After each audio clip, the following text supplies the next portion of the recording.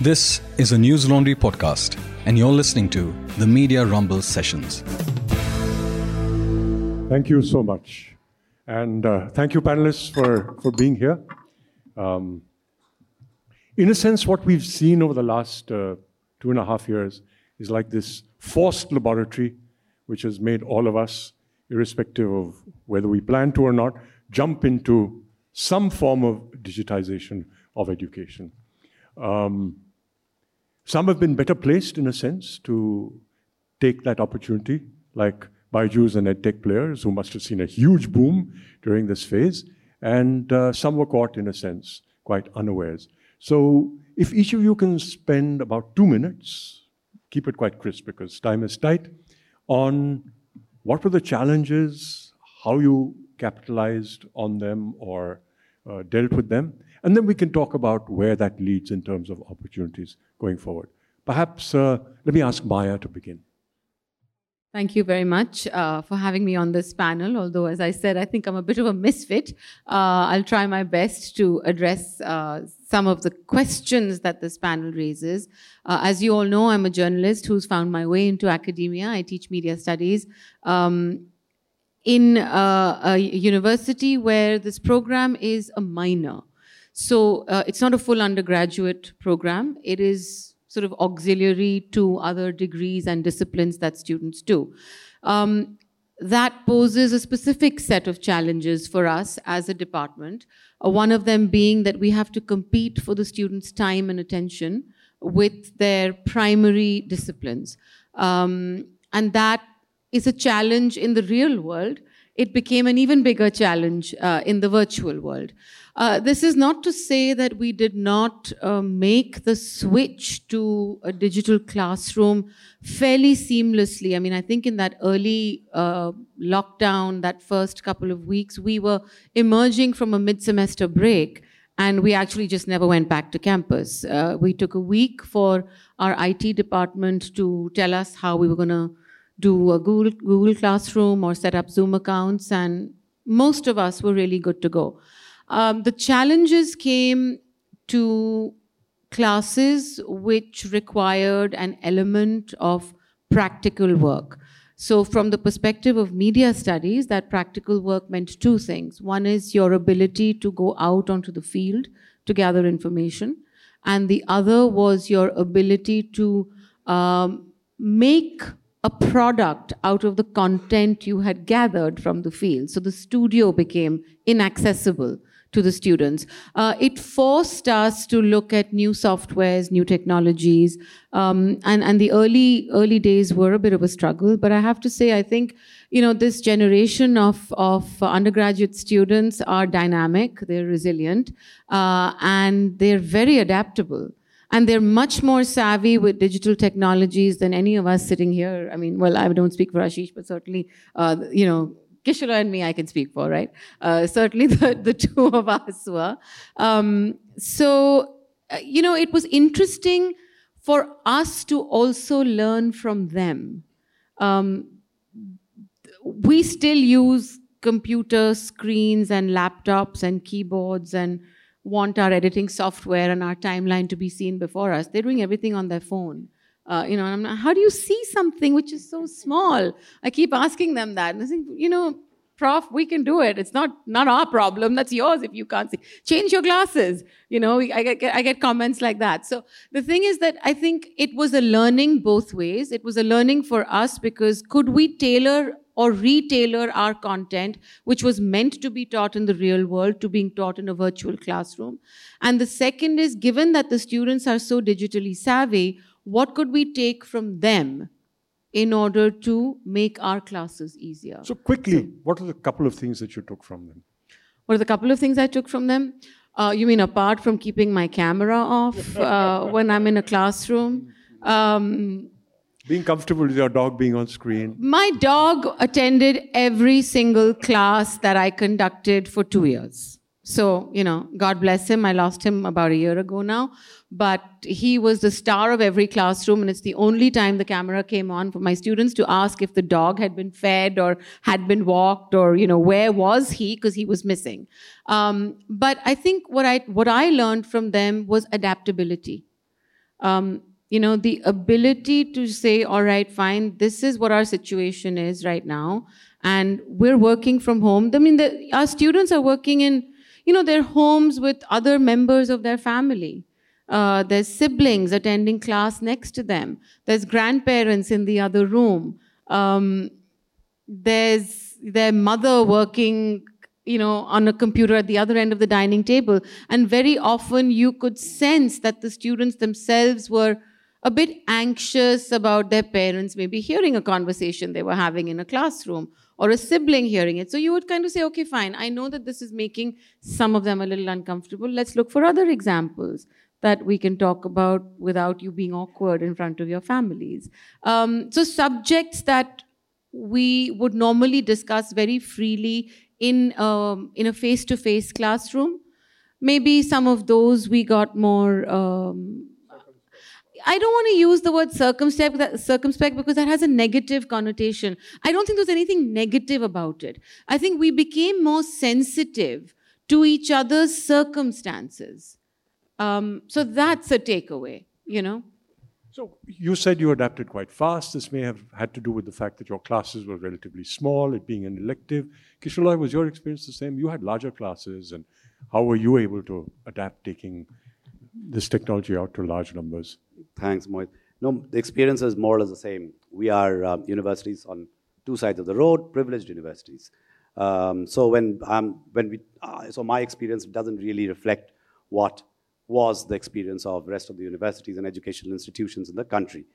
I remember we had to move hardware when all the interstate borders were sealed. We managed to move hardware. There were IT engineers, which are always very few in every institution. We had like 4 or 5 people who were working overnight, moving in all kinds of wiring, etc., in every faculty household. But every faculty wasn't staying on campus. So what do you do with the faculty who are living in Goa, or someone is in Thiruvananthapuram, someone is in Delhi, Noida? But the bigger problem that we faced is that while we use the word seamlessly, we seamlessly moved on. It's fascinating of how there was an initial resistance that no, we can't do this Teams or whatever, Zoom. This is not, we can't teach. Then everyone, within about a week's time, everyone was like a pro. They did. Everyone had to do unmute several times, which we still, unmute and mute and unmute. All that happened. All that was fun. It became, memes all over the world and etc. etc. But I want to highlight what was happening to 2 categories of students. One, the students who could not access. Students who were like far away in Arunachal Pradesh. Students that time in Jammu and Kashmir did not have internet. So we are talking about a large population of students who did not have access. So this seamless thing really didn't work for them. Second is that the more privileged students, even in South Delhi, and they wouldn't switch on their video. And some of them, not switching on video had become, of course, a trend.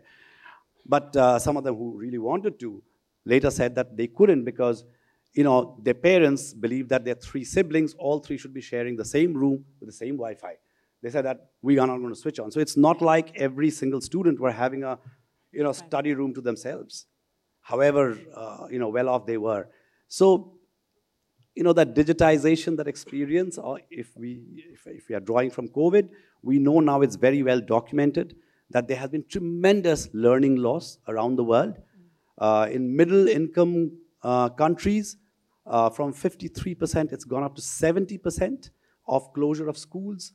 So that many students have actually dropped out of education. Earlier, we would talk about schools not having toilets for girls, and that's why girls after class 6 would drop out of schools in India. Now we are going to not talk about toilets, but we're actually going to talk about not having access to handheld sets or any kind of, or the wave, the frequency, and they're going to drop out of education because of that. So I don't know how we are going to, so for her, for Maya and for me, our universities are not going to be facing that problem, but the rest of the world and rest of India will, many parts of India will. Can I just make one quick addition to what Kishaloi was saying on this issue of learning loss? And this is not from the perspective that he was talking about in terms of access. I think because of the nature of the times that we were going through, the pandemic, the kind of impact, people were falling sick in our students' homes, in the faculty homes. We were dealing with Delta. We were suddenly dealing with, a situation, force majeure, that we didn't really understand. And the learning loss has also happened because there has been either a self-imposed pressure or an institutionalized kind of top-down pressure for the need for leniency. Because we have to understand what everyone is going through. That need for empathy and understanding had the tendency sometimes to be carried to an extreme where you said, all right, fine, take your grade. I don't think you deserve it, but okay. And that became, that I don't think the impact of that has been felt yet, but I think it's something that could be felt in, as these batches graduate. Ashish, I'm going to frame my question to you in a particular perspective. So my son went to the same school where Ashish is now heading educational digitization. And at the time when I was heading the PTA, we oversaw the influx of EWS children. And this was a challenge then in terms of books, uniforms, etc. And of course, we were lucky in that the PTA and the school were able to mobilize parent opinion towards the fact, look, these kids are now part of the school, they're going to the same classes as your kids, and we need to support them in, and the promoters were also very, very enlightened in that regard. But when you get to digital access, you're talking about a substantial jump in terms of the kind of resources. How did the school cope with that? And what was the relative sort of learning loss for the very privileged children who go to Shriram School and the EWS kids? So thanks, Mohit. I think you bring up a great point. First of all, I think I had thought I represent a minority, but I think on this panel, I think all three of us come from very privileged institutions. I still remember, I think it was early March, where there was talk of, the COVID going around and potential closures. And I remember, I think it was 14th March, I got a call from our director saying we're shutting school. And I think the first point that she raised was, what do we do about, the pupils, which are the economically weaker sections that were present in school? And I said, let me just get back to you. And I think we got on a call a couple of hours later with the promoters, with the senior management. I think it was fairly clear that we're not going to be opening for at least a few weeks. And I think that was good enough a reason for them to just say that, to hell with the budgets, get the devices, get access, let's start. And I think we only met, I think, probably a month later to figure out, various scenarios to when potentially school reopens. But I think in about a week's time, through, of course, the PTA, through our, partners within the IT field, because there was also a huge problem suddenly created with logistics. Because, of course, China was shut, right? And everything tech comes from China. But I think we were able, with our privilege, to prioritize getting those devices in, getting those dongles in, and getting, all of those students on board. Now, of course, there is a bit of a problem within that domain as well. One of them was that we gave them the devices, but there was no guaranteed situation where, number one, they would still get internet access, because we're not talking about a wired connection, you're talking about wireless. And, unfortunately, the way, business works, if you're in an area which is economically weaker, you don't make those kind of, investments in infra as you would in, posher areas. So there was still a bit of that problem that we tried to then sort of work with two dongles. And of course, I think the point that somebody made here regarding there was a bit of a problem with disparities. So we went to, so at Shriram, we were fairly clear on keeping cameras on for different reasons. But then there was the issue where, the 25% that came from, weaker sections in society economically, did not want to, because, unlike some of their peers who are living in these massive bungalows and big flats and apartments, a lot of those kids were coming from a one-room house. So I think that was a bit of a challenge as well. But I think we were able to, at least from an infrastructural perspective, able to provide them with the resources. However, I do also know that once, people were allowed to travel, a lot of those people did make, sort of took the trains back to the villages, where they were originally from, and left Delhi. Now, when that happened, there proved to be challenges of electricity and connections again. So there was obviously a learning loss, even of course for the privileged ones as well, but more so for those who had limited access. But I think we were able to manage the big problem because, again, of the infra, of the devices and of the dongles. I think just because of the fact that we come from a certain background where the promoters are heavily invested in that ideology even before the government mandated it. So I think we were lucky on that front. So, Paroma, coming to you, in a sense, you're at the other extreme, because whereas this was a challenge for conventional brick and mortar schools, this was a great opportunity for Byju's, which is predominantly a digital challenge. So can you just trace the trajectory of what happened as the reality of the pandemic hit, and then what happened when it began to recede? Sure. Opportunity, because proliferation of devices and penetration of internet. So it has been a step change. And with the pandemic came a huge mindset shift amongst parents, amongst institutions, amongst students. And with the fact that the physical schools had closed. So all edtech firms, not only Byju's, saw huge surge in customer student base, in revenues, everything. But as you rightly say, after 2 years of absolutely dizzying growth, now we are coming back to a situation where physical schools are reopening. And students have a chance of coming back to physical classrooms. So where do we go from here? I think the answer lies in a blended model, with most of the edtech players have already adopted, and definitely Byju's.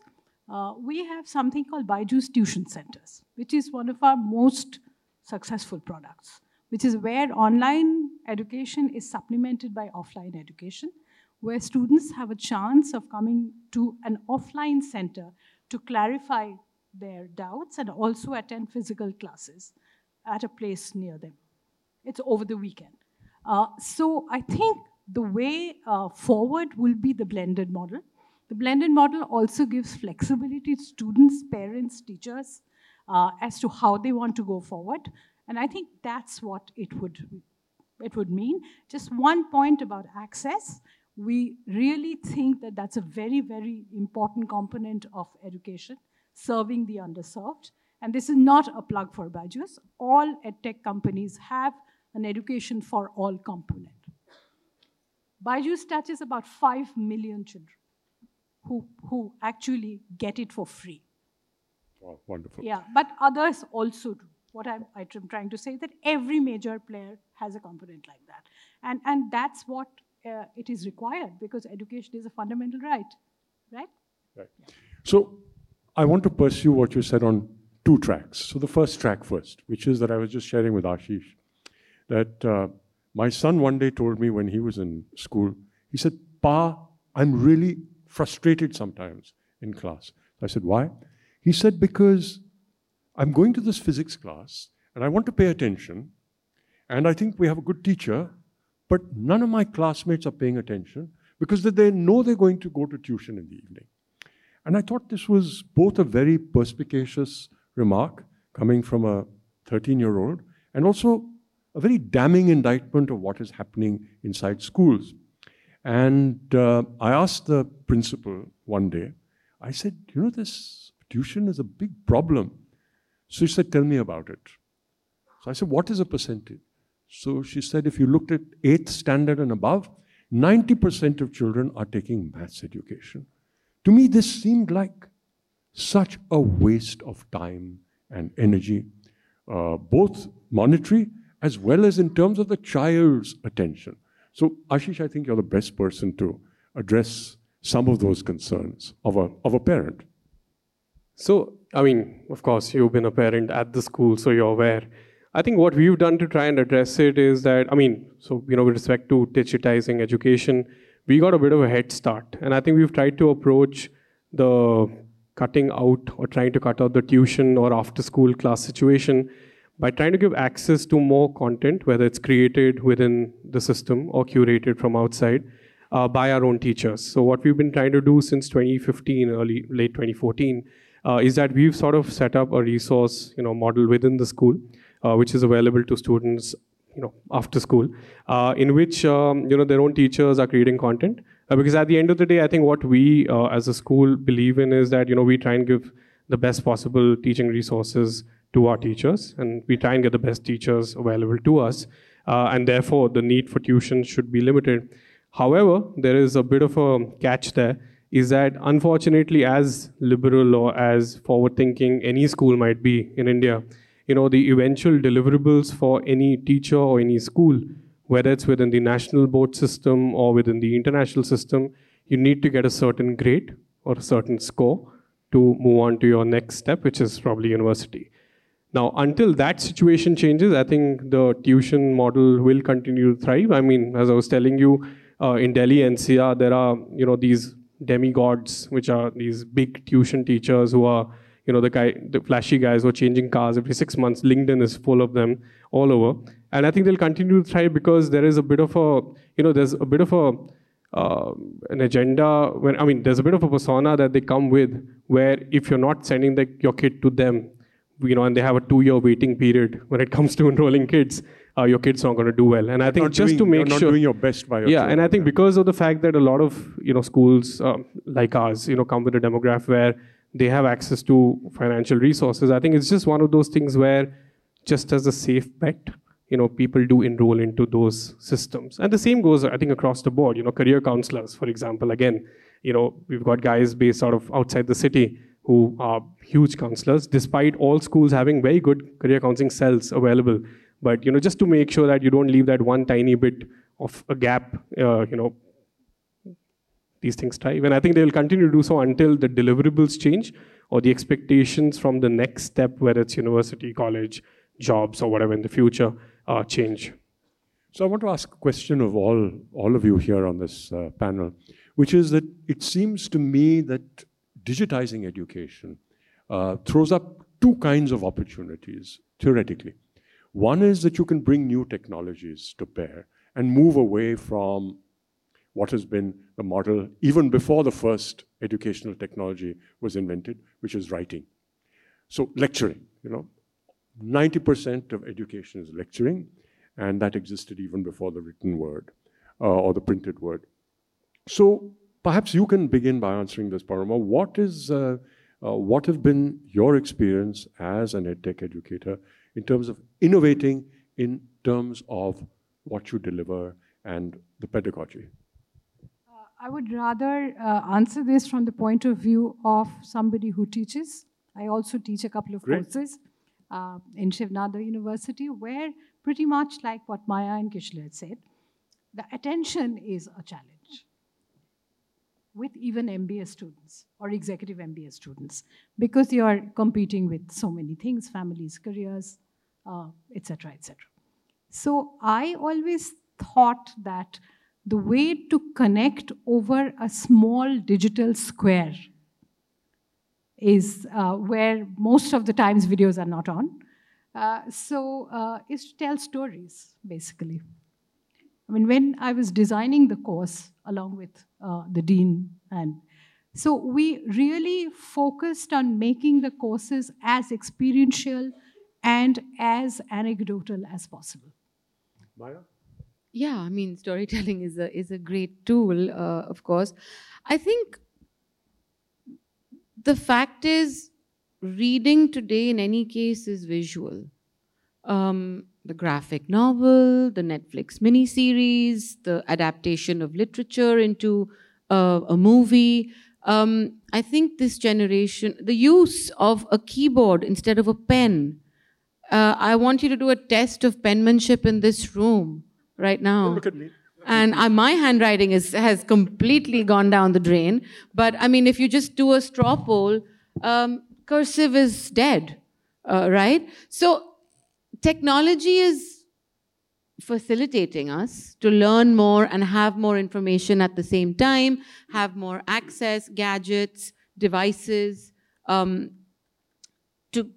keep many things open in our minds at the same time. whereas the writing gives you a little bit more focus. You're in that moment. The act of writing, putting pen to paper, is an act of concentration. That concentration is lost. And I don't know if it's going to come back. Because even when we're writing on a Word document with our keyboard, we have multiple windows open. We're surfing the net at the same time. We're going to take a quick minute break and look at our social media feed. Oh, you know what? I have to get up and do my steps. So let me do that. Everything is coming at us through a device and through that technology. It's hugely liberating because it's giving us anything we want and anything we need at our fingertips. But in that anything we want and anything we need, we're losing out on serendipity. Stuff that we may not be looking for. Stuff that may come to us just by the by, and get into our brain. So I think for me in my classroom, the one exercise I give to my news reporting class is that I want you to leave your phones away somewhere, and not in the classroom, but when you go out, when you get into an Uber or you go for a drive, can you leave your phone in a bag and put it on silent and just look out the window and come back and on a piece of paper write the 10 things that you have seen?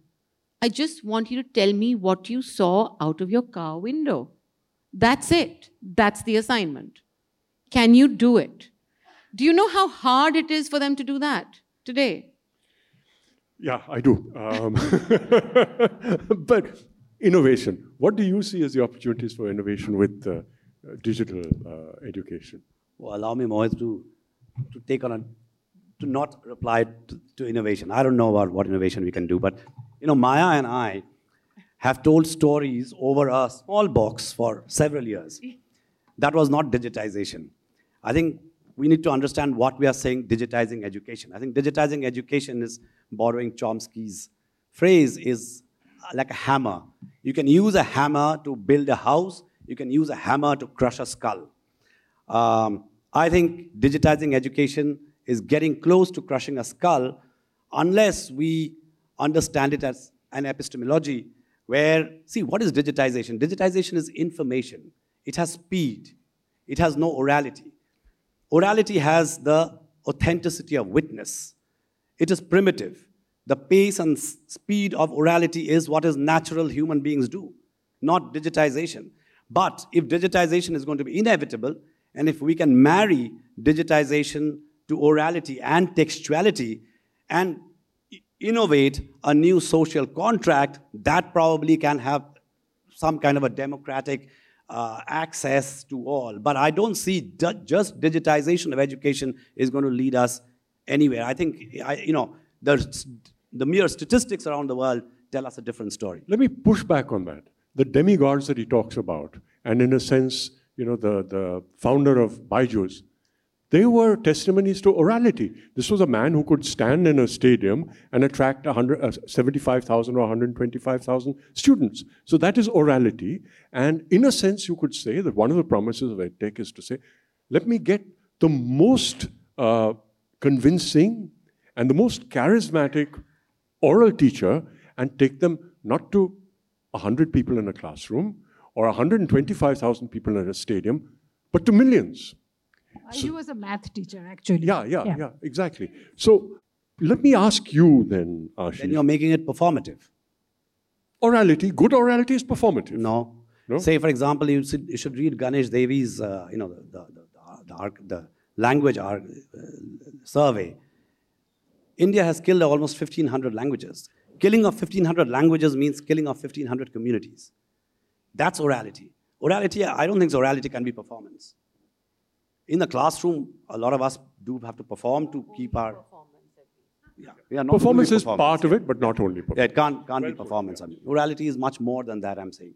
Is digitization enough? I mean, I would see digitization as information plus speed. So I just, before we close and throw this open to the House, the way I look at it, one of the promises, the implicit promises of digitization from my perspective, only as a parent, not as an educator, was the fact that you have a huge variance in terms of quality of teachers in different places, different institutions. And digitization perhaps had this potential to equalize to some extent the access to quality educators. So I'm going to ask Ashish, was that a false idea, or is it something that still has some potential with limitations? So I think the opportunities within first of all, I think ed tech is either oversimplified or overcomplicated, depending on what side you're from. I mean, for me, ed tech has ed, which is the most important part, because I don't have a tech background, as you know, right? I come from a public policy, political science background. But I feel that the opportunities are that if I'll simplify it for, just to keep time short. Simple people like you. Yeah, simple people like you. But if you're just in the case of India, if you're a privileged institution or a privileged family living in tier 1, tier 2, it's good for supplementing what's happening in the classroom. If you're somebody who's living in the remotest parts of the country, you could get access to good quality resources, potentially good teachers, which you wouldn't have been able to otherwise, and access also to materials that you wouldn't have access to otherwise, right? And number 3, I think the challenge that probably edtech companies need to solve now, and I think that's the focus that we have in a tiny little cocoon as well, is built around the problem of plenty.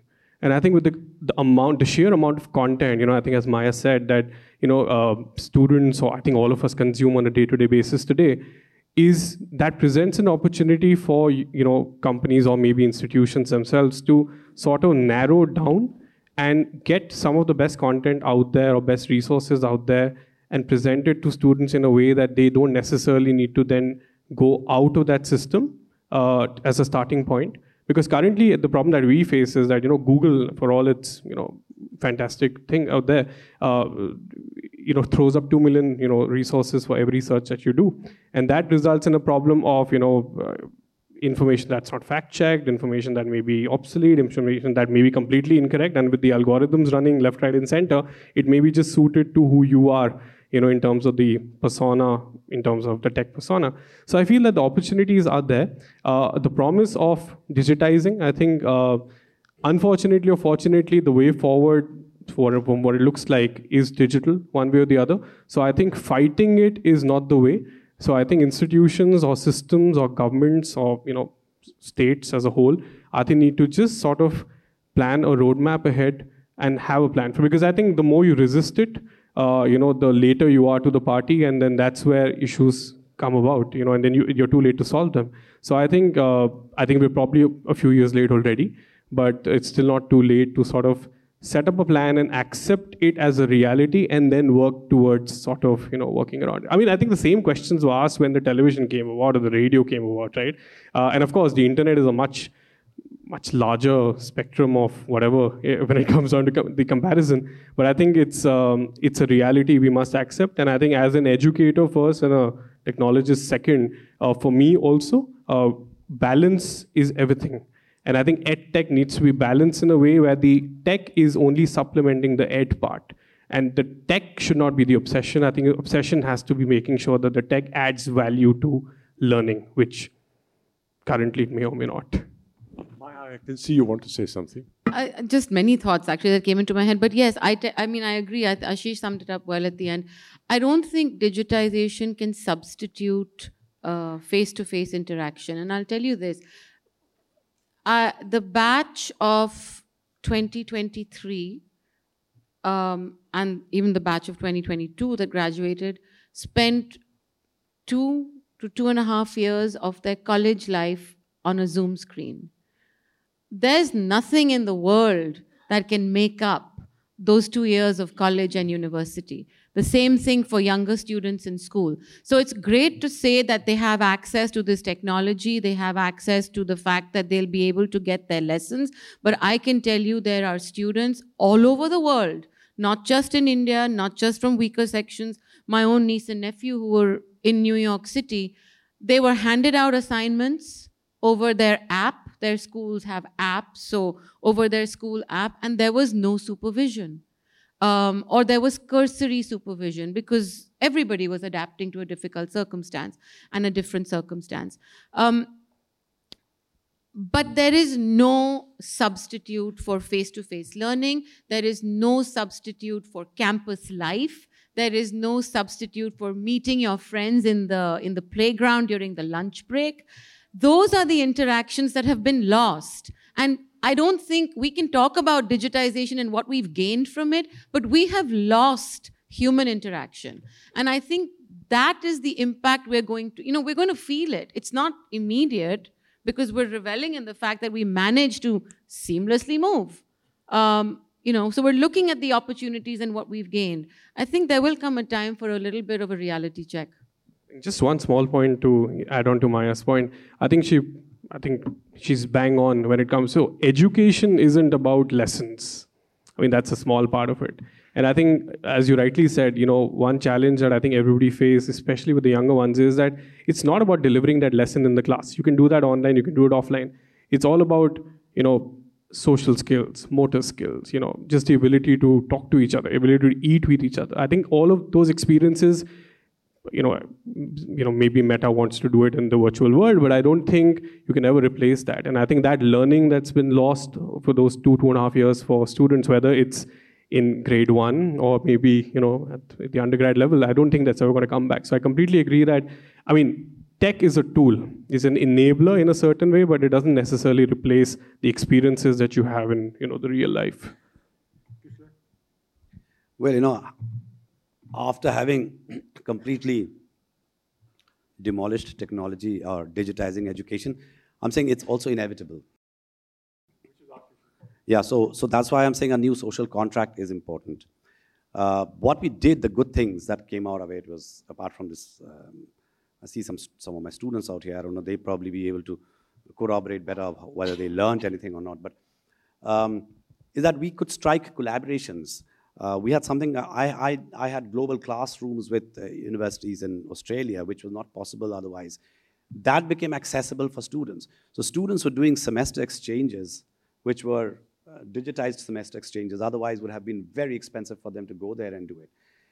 Universities were signing collaborations. We went and signed something like about 150 collaborations across the world during the COVID, and we're signing more and more. Even so those kind of things happened. We have hybrid, blended online courses with Coursera, Upgrad, those kind of things. And so there are teachers who are doing that that's now their full-time profession. My fear is that will that lead to job cuts? Because now you're going to be basically recording lectures and keeping them. You don't need that. So the teacher is not going to be required any longer. It's like AI replacing copy editors. Also the role of big media, and big media is in this sector would be Byju's. We know the control of big media and the monopoly that big media does over products. Which is why, as a sensitive communications professional, Paroma already has the mic in her hand and is going to say something. First of all, I'm completely with Ashish in this. Ed is important. Tech is not. Tech is important to the extent that it's an enabler. It's a tool or a platform. You have to harness it. Nobody even once in right mind will think that technology can replace education. It can't.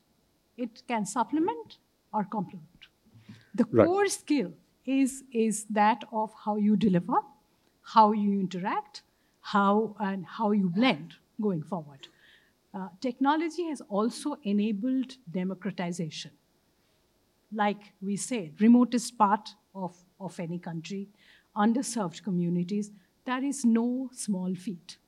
So but there's also a digital exclusion for those who can't afford. So it's because I think big media is also sometimes backed by big money, we can make that exclusion at least diminish to the extent possible. But finally, it all comes down to what your intent is, how you deliver, how you blend, how you go forward. You can't wish technology away. Sure. That is what is going to happen. But Paroma, even if one student is excluded in the class of 40, it is true. That's exclusion. It's absolutely true. And the last mile connectivity in our country is deplorable. I can throw a lot of data, but this is not the time and place for it. What I'm saying is that it's a continuous movement. It's just not going to stop and start or stop. It's like that. And finally, it really comes down to how you do it. If I can plug this, I called Shantanu Moitro, who's a Bollywood music director and a very good friend of mine, to talk about storytelling in my MBA class. That class got extended for 2.5 hours. Every window was on. He talked about his journey, his trek down the Ganges, and how to tell stories. Nobody can substitute that. But without technology, that wouldn't have been delivered. I rest my case. Great. Questions, please. Okay, first of all, only because I can see him, and then the young man behind you, and then this young man.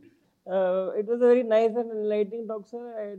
I like the fact how it evolved over a period. Initially, I was like, you people are supporting online education. Then I saw critiquing a reflection on online education. Then online education cannot be a substitute to what classroom.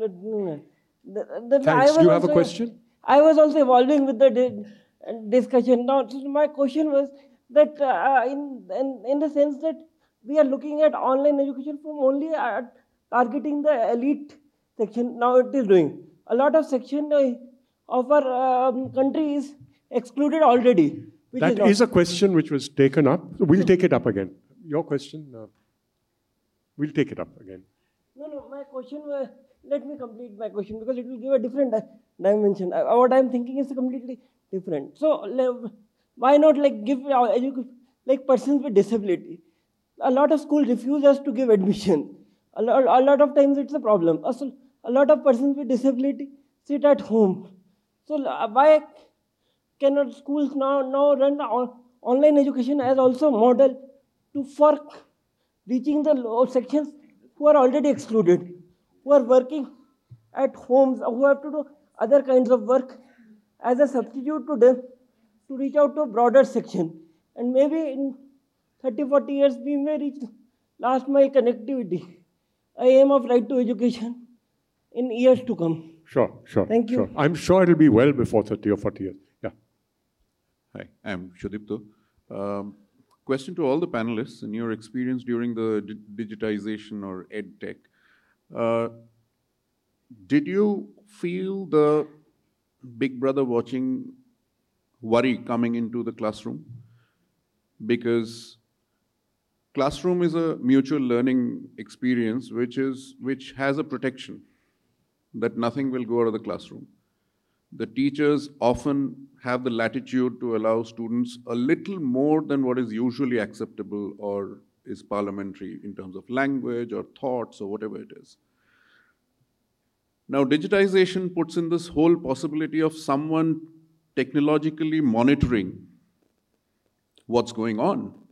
So have people become more cagey? Okay, great. We get your question. Yeah, can you pass the mic, Shudipto? Yeah. Yeah, my question to all the panelists. I want your take about brand dilution when you give education by the online medium. For example, you're giving out courses through Coursera, Udemy, and there are multiple people who can take up these courses. You are not limited by the batch size. So what's your take on brand dilution? And second, in your place, how would you judge two people, one with 3 degrees, 3 online degrees versus one who has a regular degree from, let's say, the same institute? Great. Okay. So 3 questions: reaching the unreachable, Big Brother watching you, and pricing. Yeah. So anybody? The idea that Big Brother is watching you is something that I think we've become alive to in the last few years based on our use of digital technologies, social media, etc., etc. I take your point that the classroom has a compact between the student and the faculty member, that you are free to discuss whatever you'd like to in this space. What is discussed here stays within the room, etc. I think, and I speak from my own experience personally, for the most part, the students, again, I teach at an elite university, where students are aware of these issues. For the most part, students and the faculty member were aware that this could be recorded on some cloud somewhere, but that what was discussed within that session would remain within us unless someone chose to seek permission to take it beyond.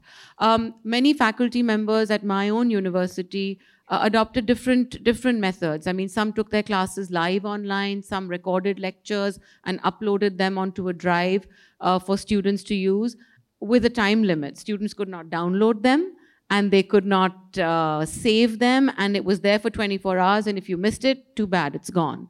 So everyone devised their own mechanism, but I think the idea that we are being watched or surveilled or that our privacy is compromised with every click of our smartphone is something that we've kind of surrendered to, which is a problem in itself. But it's a reality we're all trying to contend with. It's not easy, but it's there. Consent forms, we've signed them even before coming onto this stage. This was not a thing 5 years ago, right?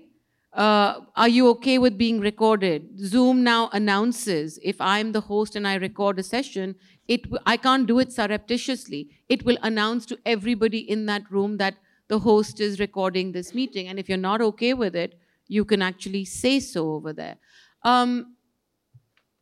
So the idea that people have some limited mitigating choice is there, but that something up there is saving all that material, I think, we've kind of, I don't know where, we're too far down that rabbit hole.